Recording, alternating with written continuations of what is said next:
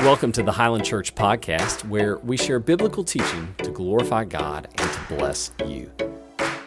This year we're talking about My Part, God's Plan. God has a purpose for you, and that purpose is a part of God's bigger plan for the world.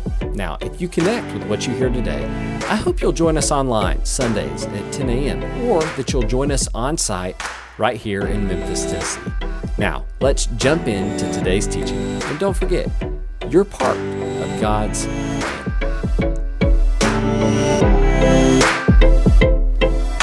Lindsay and I had our anniversary a couple weeks ago, and so I've been trying to get better at giving gifts. It's one of my things I'm trying to do, and so about a month beforehand, I said that may be generous. About a week beforehand, I started thinking about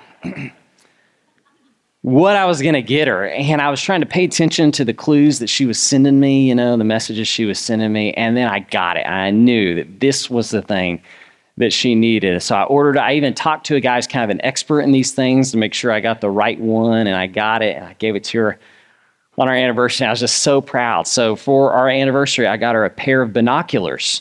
And I thought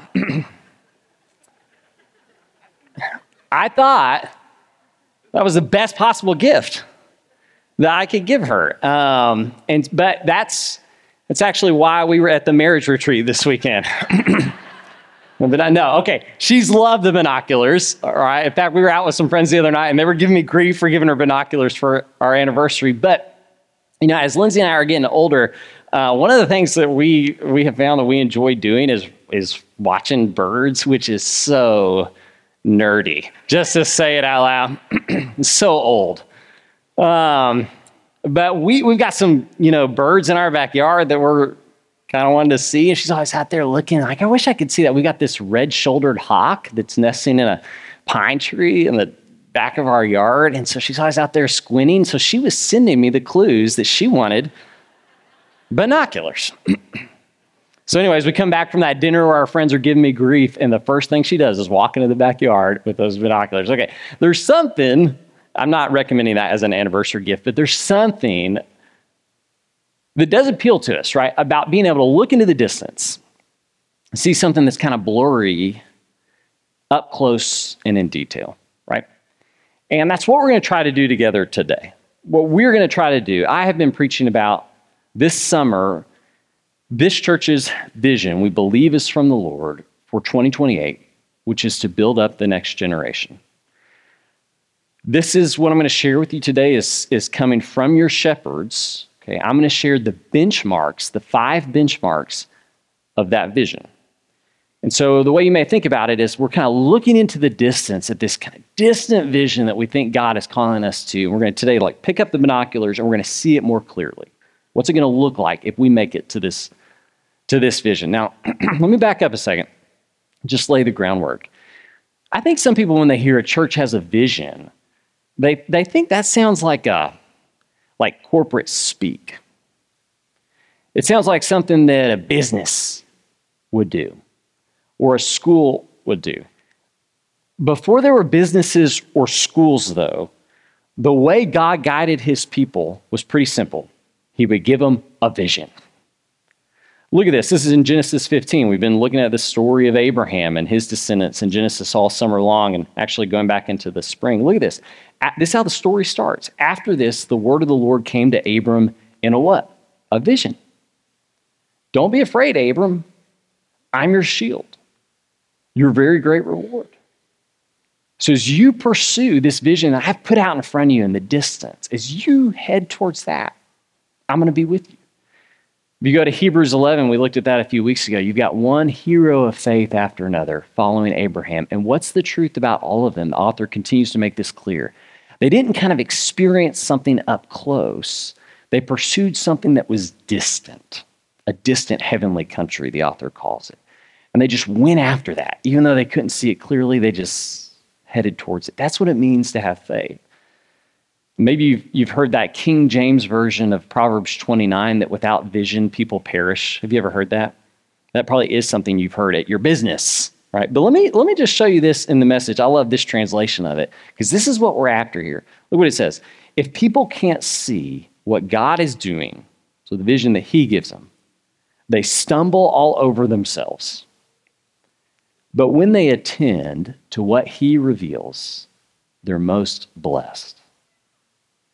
So one of the central promises of what it means to be a person of God is you discern God's will, you pursue it, and he blesses you. And that's what we're after as a church. So let me give you just a little bit more background, and we're going to jump into the benchmarks. You might think about the responsibility of leading a church as twofold. And I'm speaking on behalf of your shepherds right now. One thing they're doing is they're always looking around them. So looking at what's up close, the people all around them to see what they need, how they can serve those people. Okay, but that would not be the whole job. In fact, that would fall short. That the whole job is not only to pay attention to those people around you, but also to look in the distance and discern what is God calling us to. I'll tell you, we were doing that. We were binoculars on, looking downrange, and then something happened to us that happened to the rest of the world, and it was COVID-19. And suddenly, it didn't make any sense to still have binoculars on your face, right? You remember how many plans you canceled in 2020? All the things that you were going to do and then you didn't get to do? That was us as a church too. Okay, so we shifted from long range. We put the binoculars down, and then we just began to pay attention to everybody around us here in the body of Christ here at Highland. What did they need? And we came up with 2 short-term visions. Do you remember this? The first of those was that we charge you to be church. This was back when we were still virtual only. We weren't even coming together in person. And the idea was, you'll remember this, even if you can't go to church, you're still supposed to be the church. And this is how you can do that. It was a short-term vision for the time of COVID. And then this last year, as COVID was still going on, and I know it's still out there, we rolled out My Part, God's Plan, which was an effort to get you connected not only to the church, but to the larger gospel story. This is still guiding my preaching for the year. And in 3 weeks, we're turning to My Part out of the book of Acts. But it was an effort to get you reconnected because where'd you been? Kind of away, right? All of us. So we're coming back together, finding our part in what God's doing here at this church. But during the last year of COVID, your elders began to look long range again. And they believe that what God is calling us to is to build up the next generation. And they have anchored that vision in 2 passages. Come with me to Psalm 78 and then Ephesians 4. Let me look at this with you. Psalm 78. My people, hear my teaching, listen to the words of my mouth. I will open my mouth with a parable. I will utter things hidden, things from of old, things we have heard and known. Why? Because they were things our ancestors told us. We will not hide them from their descendants. We will tell the next generation the praiseworthy deeds of the Lord, his power, and the wonders he's done. He decreed statutes for Jacob. He established the law in Israel, which he commanded our ancestors. So that's the instruction. He commanded our ancestors to teach that to their children. So, pay attention, the next generation would know them, even the children yet to be born, so their children, and that they in turn would tell their children. And then they would put their trust in God, and they would not forget his deeds, but would keep his commands. They would not be like their ancestors, a stubborn and rebellious generation whose hearts were not loyal to God, whose spirits were not faithful to him. Leave that last slide right there for just a second. When I preached on this a couple months ago, remember what I said. I don't know if a better sentence has ever been written that describes our world today than that one. You see that? So in the same psalm where he offers a description of the problem, people have lost their bearing or understanding of God, and therefore their lives have been ruined. In the same psalm where he offers a description, he offers the prescription. What's the solution? If God's people tell the next generation about God, we're good. That's what it takes. So come with me to Ephesians 4. He uses different language to describe the same thing. He uses this language of building up. It's one of the most important words in the whole New Testament.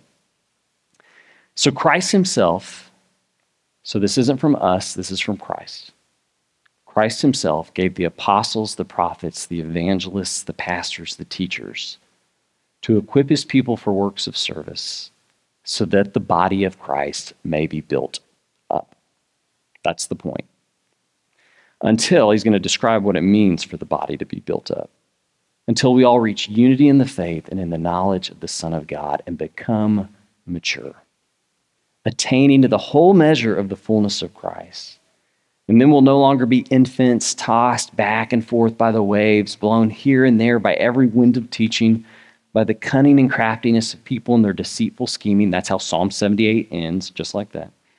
Instead, because we've been built up, speaking the truth in love will grow to become in every respect the mature body of him who is the head, that is Christ.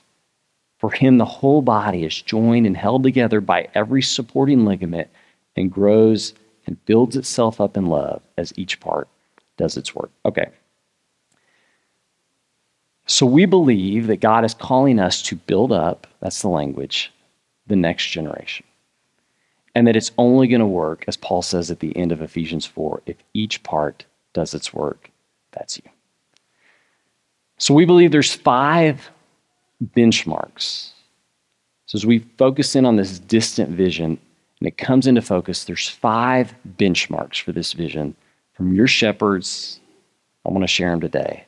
The first is that we endeavor or we commit to disciple 400 young people and 200 disciple makers into mature disciples of Christ by 2028. Okay, let me add just a little caveat here. There's going to be numbers associated with each of these goals. The numbers aren't magical. They represent us desiring to do more and better. But if you make more and better your goal, you know what you do? You never do it. It's like, I'm going to lose weight versus I'm going to lose 10 pounds. You see the difference? So these represent goals. We're going to disciple 400 young people and raise up 200 disciple makers into mature disciples of Jesus Christ. Let me say one of the worst things we could do as a church. If we absolutely just failed our calling as the body of Christ, you know what it would be?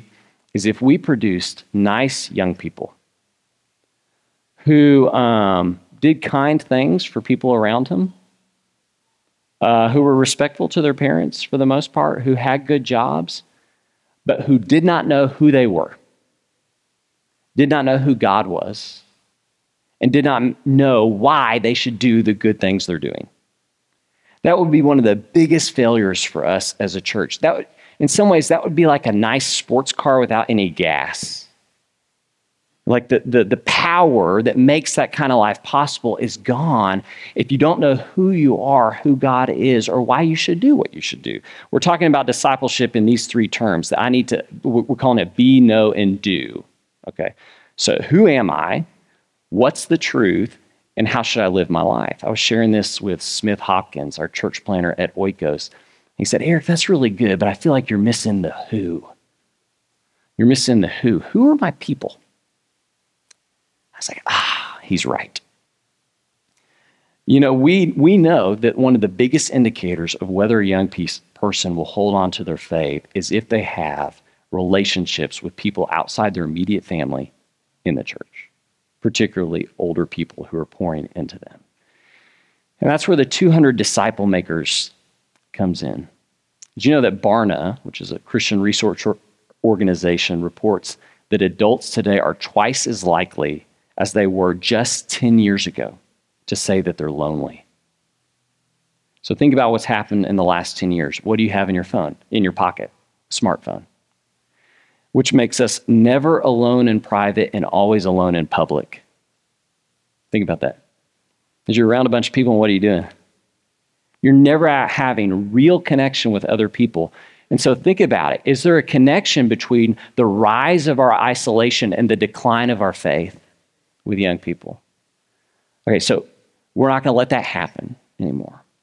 Our goal is to partner those would-be disciples, those young people that we are raising up, building up with disciple makers who are equipped and love them, who will love them into Jesus Christ. So you might think about it like this. We're going to be, know, who, and do. Okay? Be, who am I? Know, what's the truth? Who are my people? And do, how shall I live my life? It's the be, know, who, do. And so you're going to remember that. The be, know, who, do. All right? The author of Hebrews, he doesn't have something as clever as be, know, who, do, but look at how he puts it here. Look, he partners all that up. Look at this. Therefore, since we are surrounded by such a great cloud of witnesses, that's the who, the people around us, let us throw off everything that hinders and the sin that so easily entangles. That's the do or the be, right?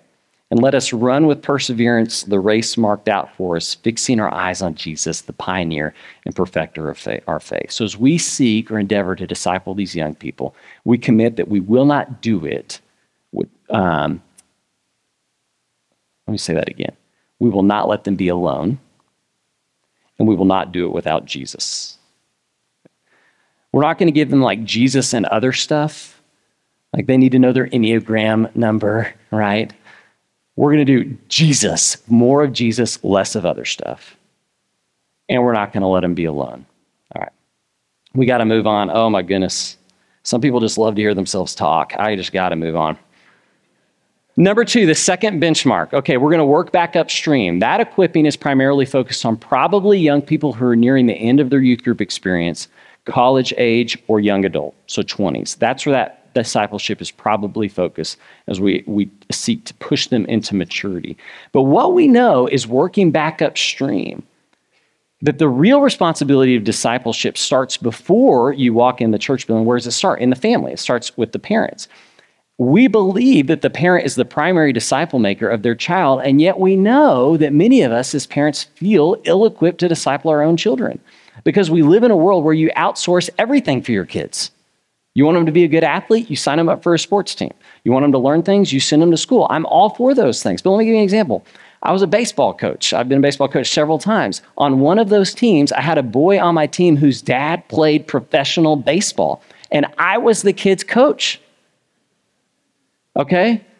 For the record, that kid was really good, but I was the kid's coach. I filled in for our church softball team twice, and they never called me again.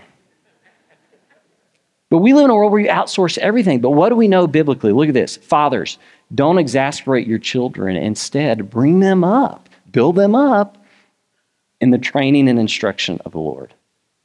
It's the parents' responsibility first. But what we know as parents and talking to parents here is that a lot of us feel ill-equipped to disciple our own kids. In fact, that's why we're here.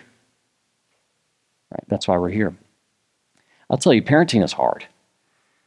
I pray some specific passages over each of my 3 boys each morning. One of those is for self-control, one of those is for boldness, and one of those is for patience. I'm not going to tell you which I'm praying what for, but if you know my kids, you know already. It's hard. Paul says it like this. Look at what Paul says. He wasn't a parent, but he gets it. My dear children, for whom I am again in the pains of childbirth until Christ is formed in you. That's how hard it is to want Christ formed in somebody. It's like childbirth. It's hard. And so we equip, or we endeavor, or we commit to equip 200 parents here to disciple their kids. And we're working on that right now. We're getting started. All right, come with me to number 3. I've got to move on. We commit or endeavor to support 20 foster care placements and 10 adoptions over the next 6 years.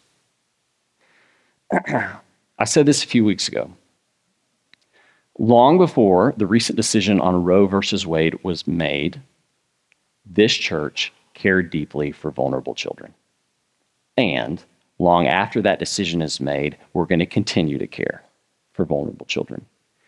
Because we believe this isn't just the calling of this church, we believe it's the calling of every church that cares seriously about discipleship, that when you are discipling people, inevitably what they're going to do is care for vulnerable kids. Look at this. Look at what James says.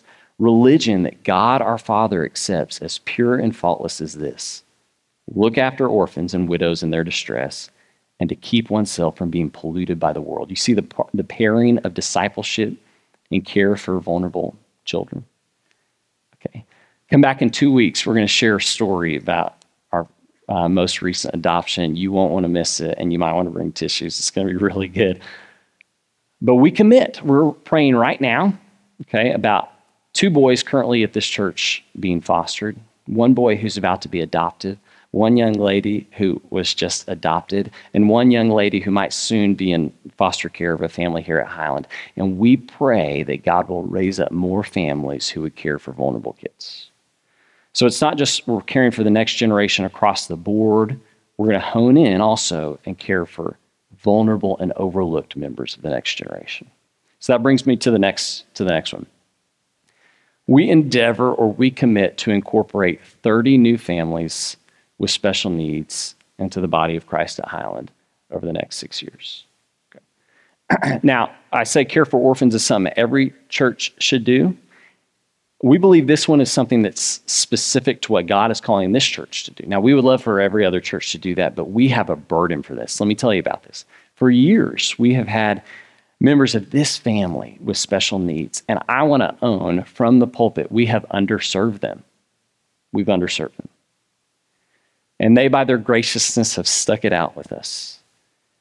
But we have learned through talking with them, through study and conversation with others, that church is one of the hardest places to be if you have a child with special needs. One of the hardest places to be. A couple of years ago, Hannah Thrasher, one of our youth ministers, presented to our elders in a staff and elder meeting work that she was doing related to special needs in our youth ministry and what we could do as a church to grow in our ministry to those with special needs. And I'll tell you, Hannah was presenting that, and it was silent in there. When we finished that presentation, there was just this long, silent pause, and Jeff Frizzell, one of our shepherds, said, "Guys, I think we need to stop and pray about this." And we did. And since then, it has been clear to your shepherds that God is calling us to do more for those families and more for those people. So, in the years since, we hired a trained special needs ministry director, Nicole Curlin, who is awesome, just doing great. We've opened an on-site sensory room, which is a place where our friends with special needs can go and decompress if stuff kind of overwhelms them.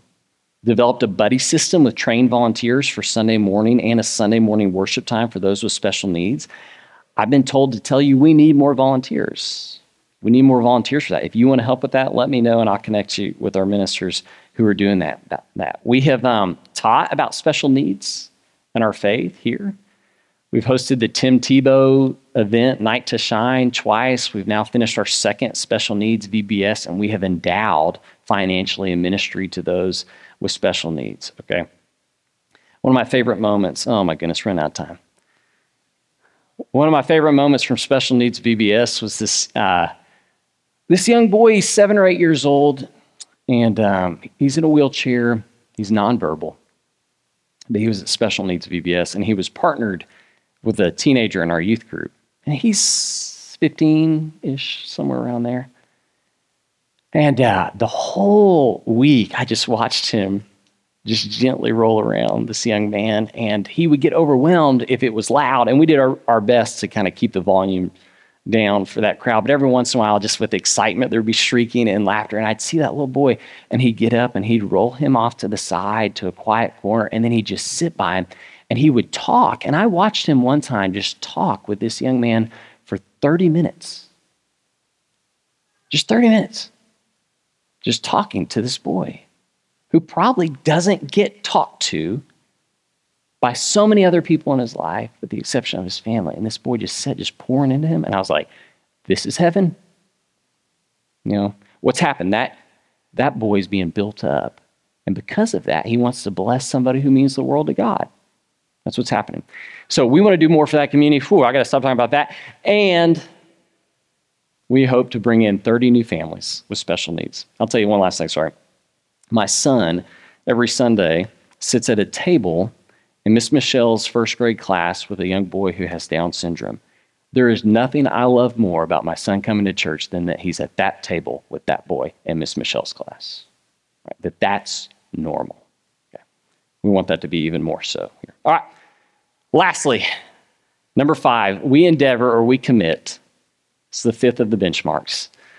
To plant a next generation focused church every 2 years and to raise up 2 new next generation missionaries by 2028. All right. Do you want to know what keeps you young? at least biblically speaking, what keeps you young, biblically speaking, is have kids. Okay, practically speaking, that's what's aging me. Lindsay found 3 gray hairs on my head the other day, and she texted our whole extended family pictures of the gray hairs on my head. And I'll tell you, it's because I have those kids. That's what's aging me. But think about Abraham and Sarah. They were the age of this church when they started having kids. They would tell you the way to stay young is to have kids. What those who think about the life cycle of a church will tell you is that a church is heading towards its end when it passes the age of reproduction. So when a church stops discipling young people, stops planting churches, and stops sending out missionaries, it's on its way to death. When it stops doing all those things and begins to look only inward, that's when a church dies. Now, you who've been here in Memphis a long time, think about how many churches you know, maybe you grew up in, that don't exist anymore. Okay, when we stop giving birth is when we're heading towards our end. Let me tell you something. We planted a church not long ago, the Oikos Church, about a year ago. That is a hard thing to do.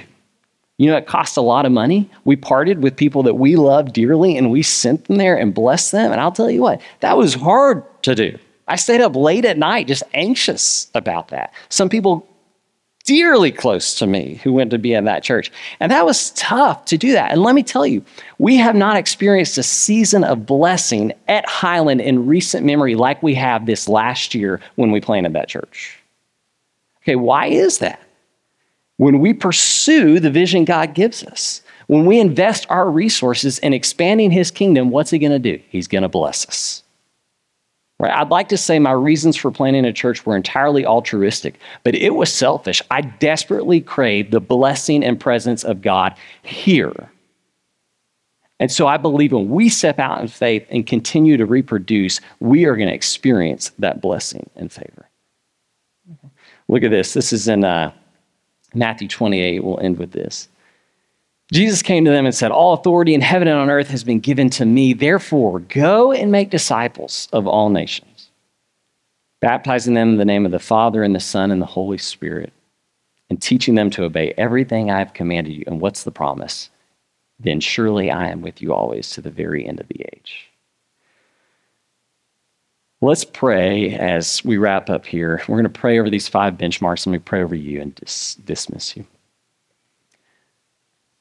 God, we believe that this vision is from you. We'll admit, God, that we are human, and our ability to always see clearly what you're calling us to it's just flawed and limited.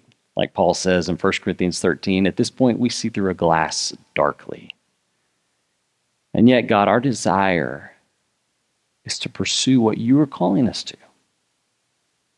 to faithfully step out in boldness, to sacrifice for each part in this room, each part watching online, to do its part in this work, that we might get to where you're calling us.